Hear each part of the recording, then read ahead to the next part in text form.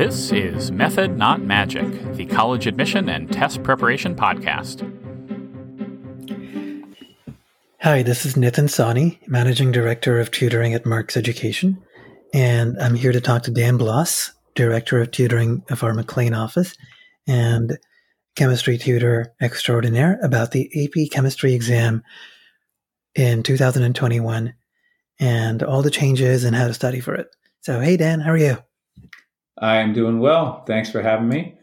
I'm happy to be here to discuss the chem exam this year.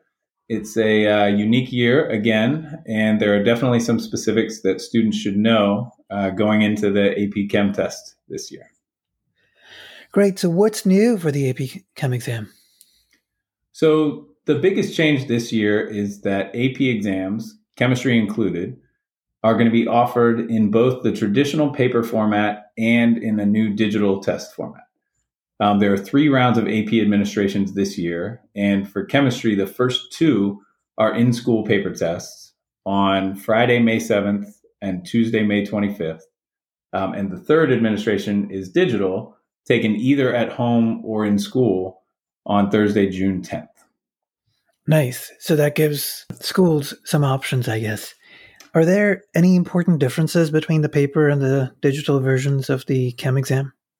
There are, and students should kind of familiarize themselves with the options for every course that they're taking. So many of the APs this year will have the same format for the digital and paper versions, but chem actually is significantly different. The paper test will be the traditional split with the first half 60 multiple choice and the second half 7 free response questions, which is the same as the chemistry test has been every prior year except 2020, which was the shortened COVID version.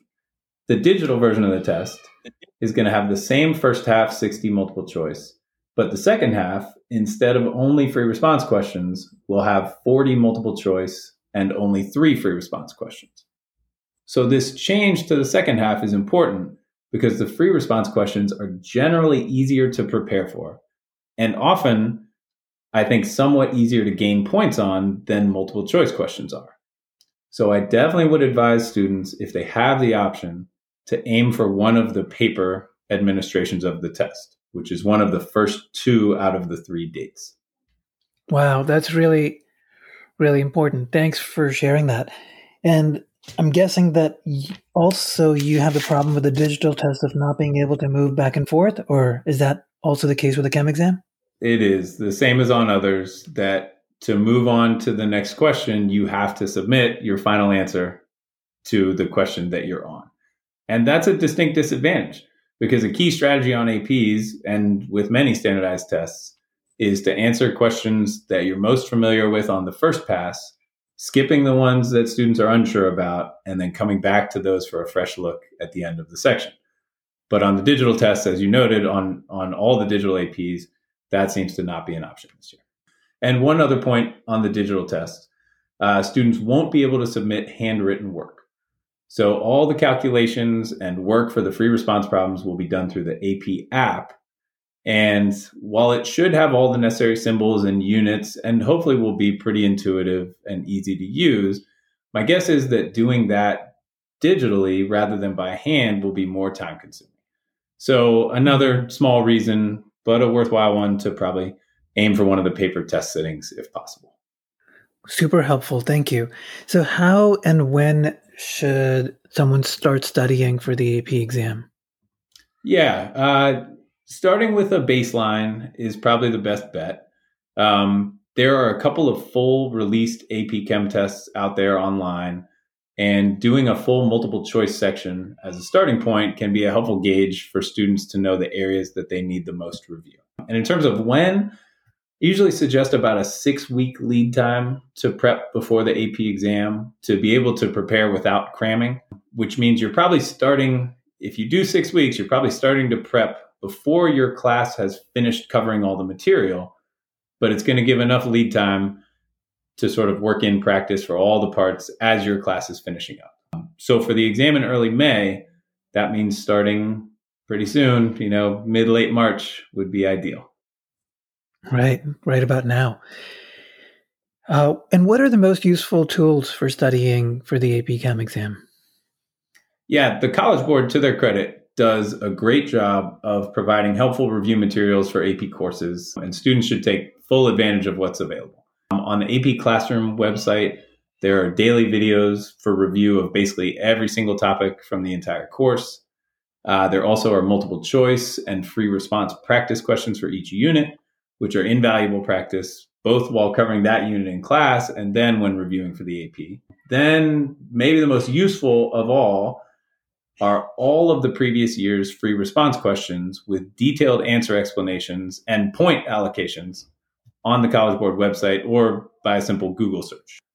So I mentioned earlier that the free response section is somewhat easier to prepare for, and that's really because all of these past tests are available for students to use and to review their answers.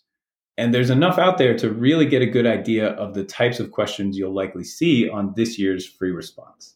So that's what makes that section sort of easier to prepare for, I would say. And what about review videos or books? Are there good books online or videos online?